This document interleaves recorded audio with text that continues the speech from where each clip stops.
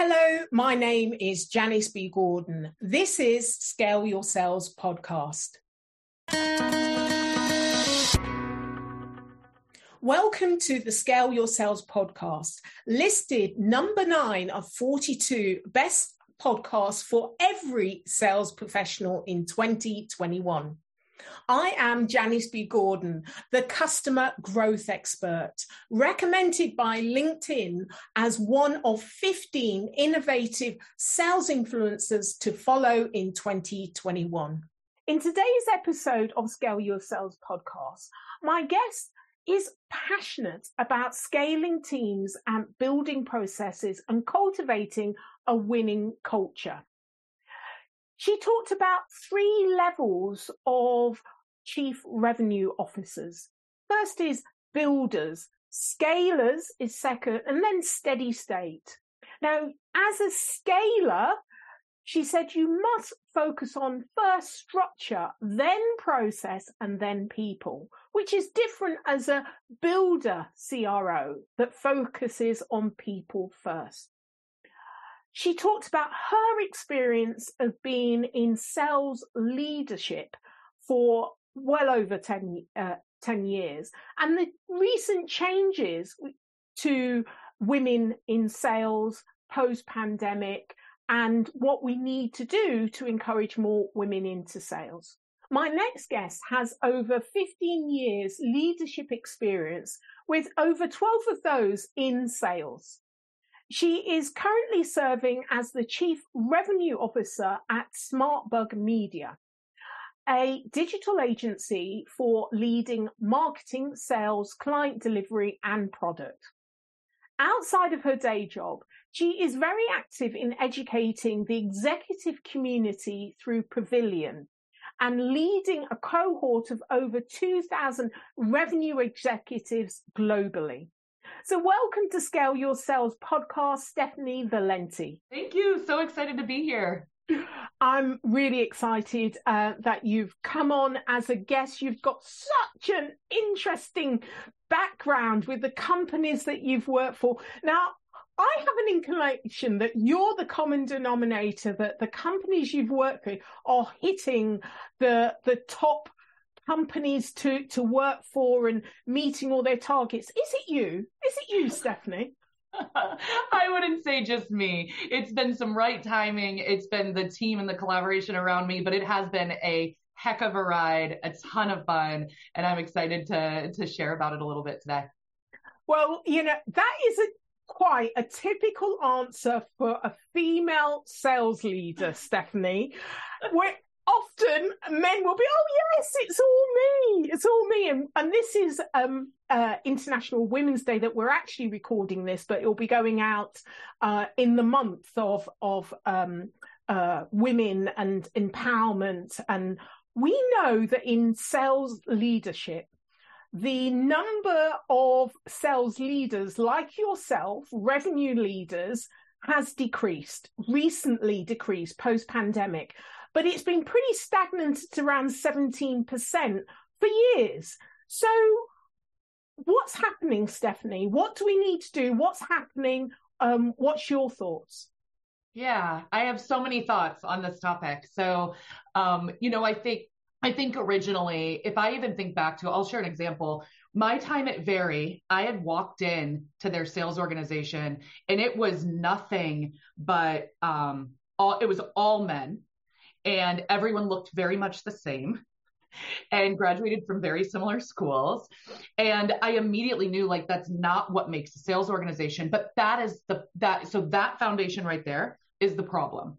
If we aren't hiring people in entry-level roles that give a good amount of diversity and female presence, then they're not going to have the opportunity to learn, which means they're not going to get into leadership, which means they're never going to hit that C level. And so I hope that we are starting to get in a transition where if we look at the actual frontline sellers and even sales managers, we're starting to have an increase in female population, which will eventually make it to the top. But during the pandemic, a lot of people pulled back.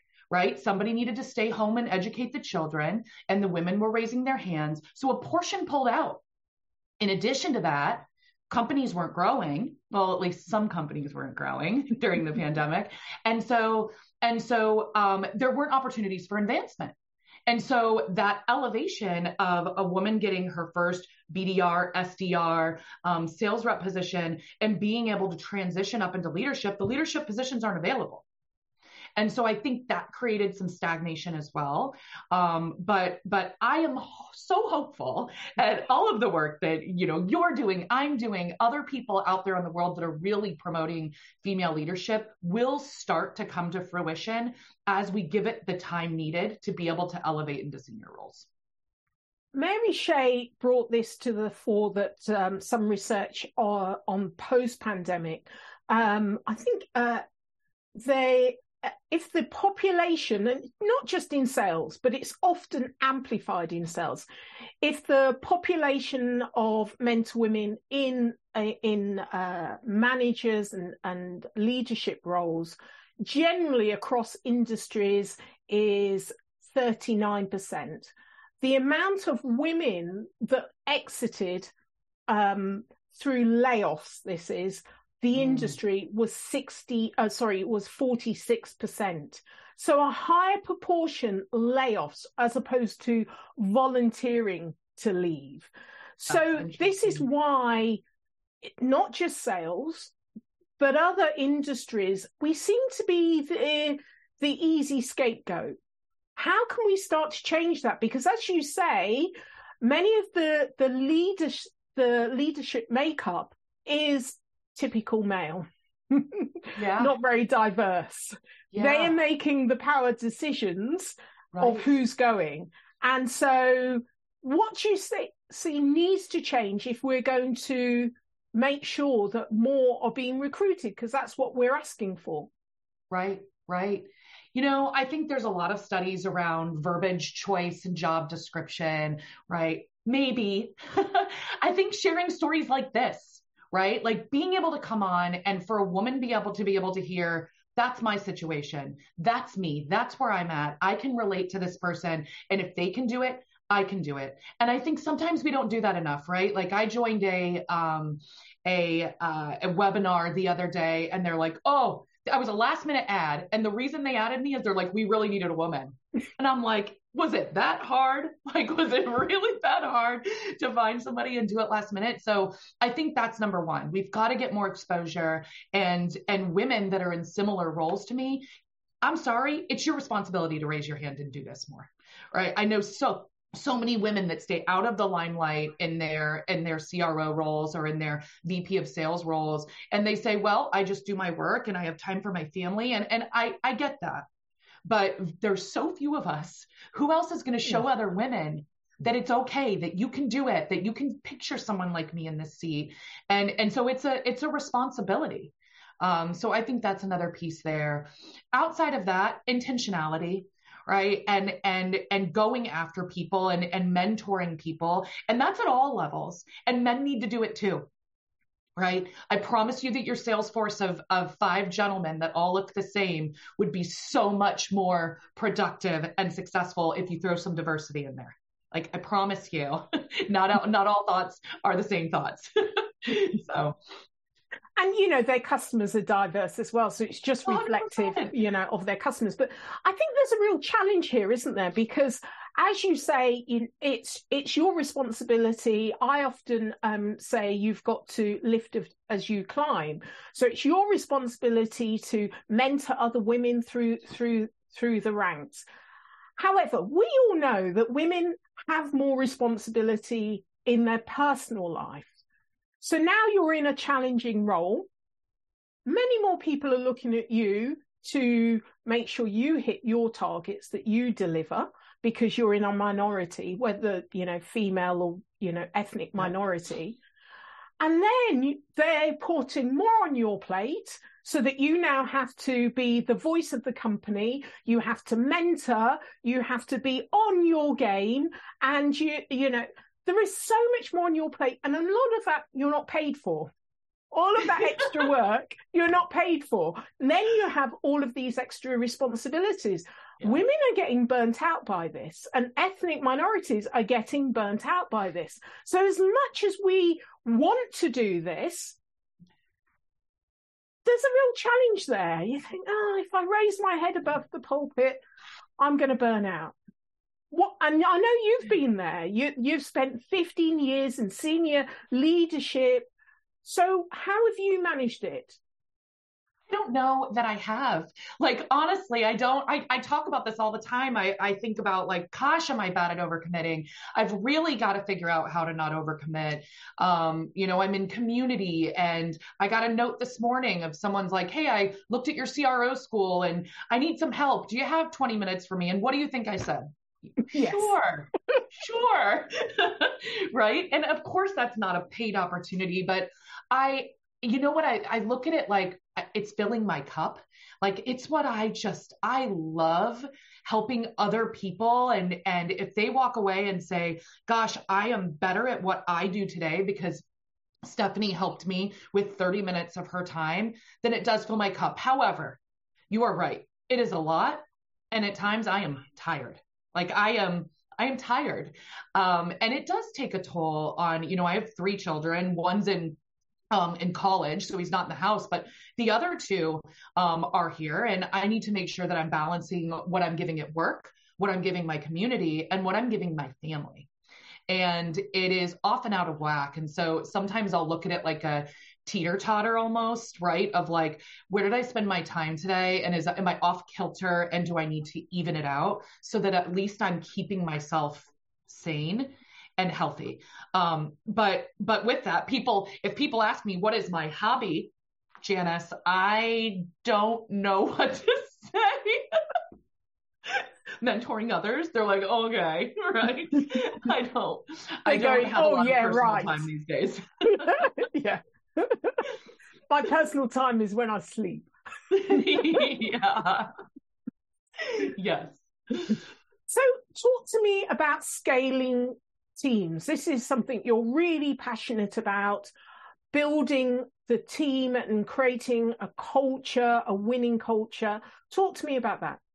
Yeah. So I do look at, there's 3 types of truly like CROs. There's your builders, right, with nothing, and they have to build it from scratch. There's your scalers, and there's your sustainers, right, who are in big organizations, and they have sustain and do a lot of change management and small tweaks. I love the middle, right? I love coming into something that was able to get to 50 million or even 100 million, and they're like, we don't know how to get to the next step. And that's where I am just so passionate. I look at it as a 3-step always, especially in scaling. This is not applicable to building, but scaling, you've got to do structure, process, then people, and in that order. And generally, this is a bit disruptive because what you find is in the builder stage, people do people, then structure, then process. And so you've hired all of these people based on some really special talents, but how do you get them to fit into a structure that's scalable, repeatable, right? And that's what a business is, right? It's an actual like repeatable process of something that can continue on past an individual. And so, let me explain more about my 3. Right. So structure is truly doing a good organizational design, building boxes for the business, and really thinking about how should things operate within an organizational structure. You don't put names in boxes. You just build your foundation. Then you build the process in which those teams work together or those boxes work together. And then you put those beautiful people into the boxes at the end based on their skill sets and their talents. And so that is always the first thing that I do. And I even will write it on a Post-it and put it on my thing to keep my mind where it needs to be. Because just because someone has an unbelievable special talent doesn't mean that they're in the right role anymore when you start scaling. I think that's really interesting. I have a diagnostic tool based on company data, their own data. It will tell you if this is the right person to recruit. It will tell you the people that you already have on your team if they're in the right role. Often they're not in the right role, so they can't succeed, and they're spending a lot of energy, and they're getting down about it. And so it's really useful doing that process of the structure and the process before you put people in it. So there must have been occasions where you've realized that people are in the right company, but the wrong role. How do you manage that process? Yeah. It's different in every organization I've been because our situation has been quite different. I will use an example of something that was quite drastic, right? I had a team of 40 people. They were doing a role in which there was no standardization, no true like job description, no standardization in salary. They answered the phone. If someone placed an order, they got credit, right? And we needed to scale and transition from e-commerce, B2C into a true B2B channel drive. And so there was a lot of change, if you can imagine. It was a lot of time, but what I ended up doing is saying, we're going to do individual, like almost mini interviews of skill set evaluation in one-on-ones.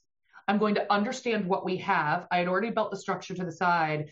And then I announced, here are the new roles we have within this organization. There were a small amount of what was existing. And we did mini interviews. Everyone had a place. So this wasn't too scary. It was about, let's look to the future and let's talk about like how you can develop in these different roles and what they mean. And so we built something together as a team because I let them be a part of that process. There was a lot of change management that happened after, as if you can imagine. But I found that to be very helpful. Now that was larger scale.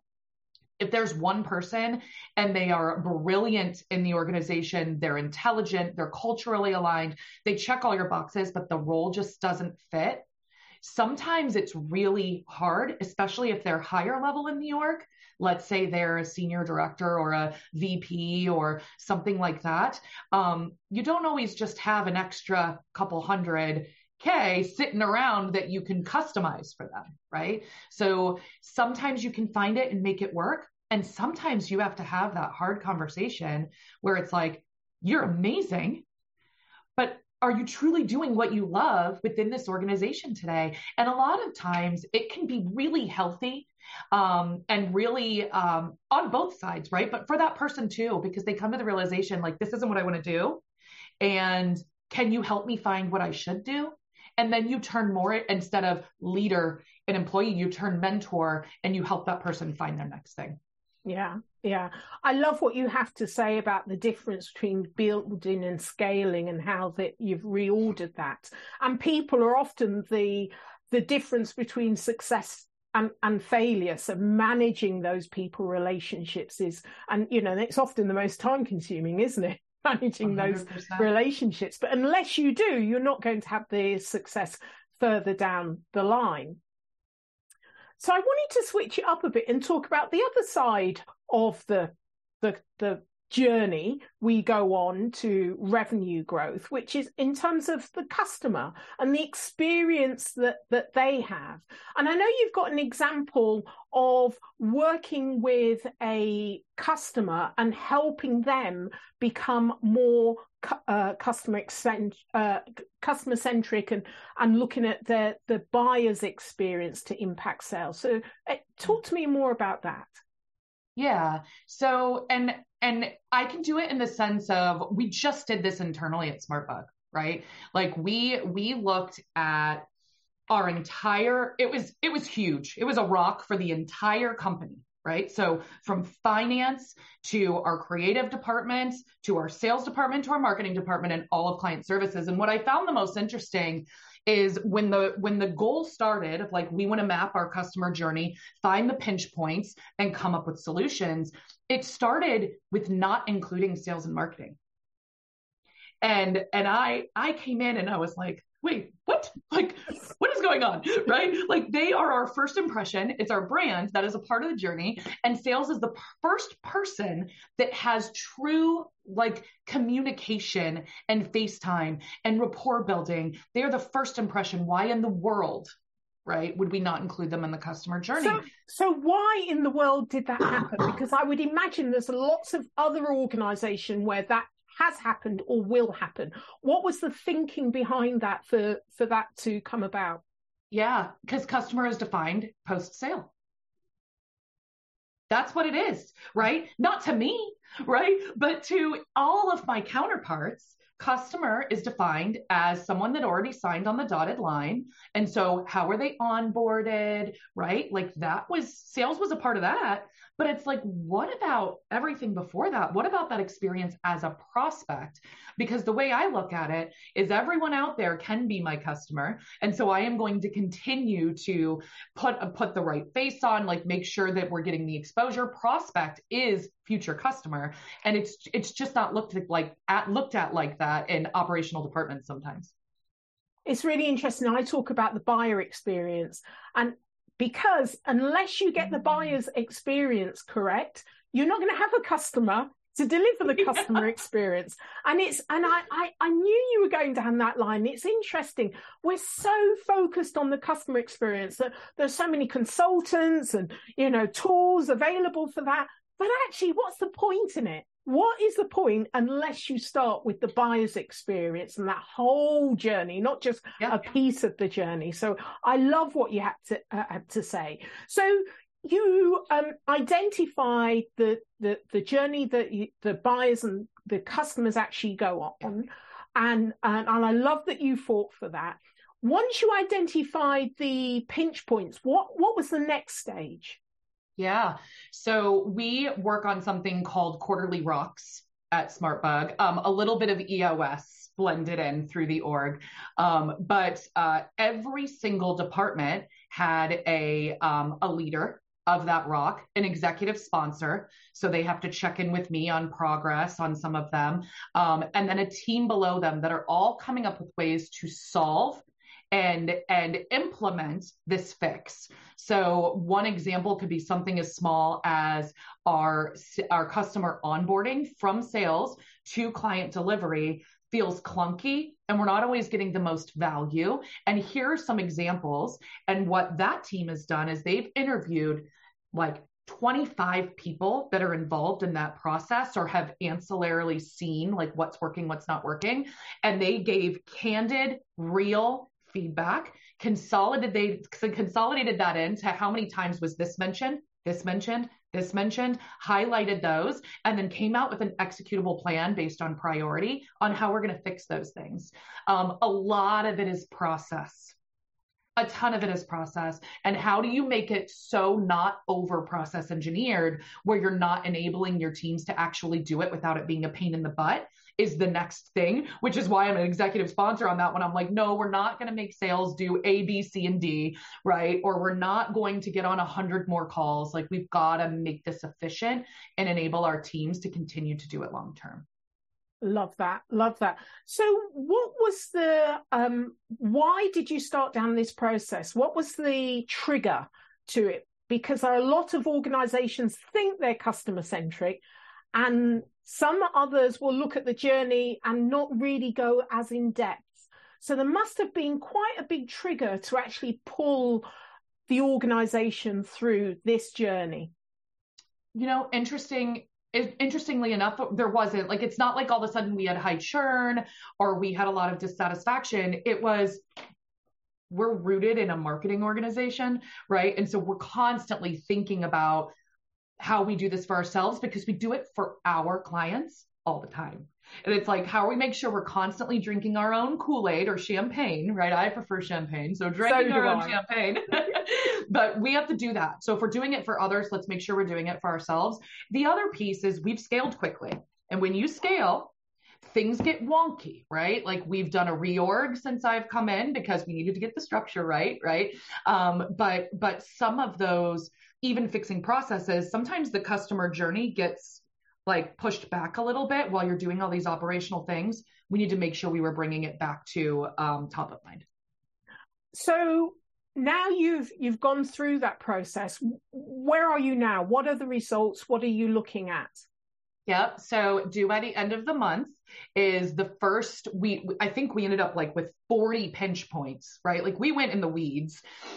We were able to say these 17 are like actually things that are very high priority. We need to make sure we're addressing these.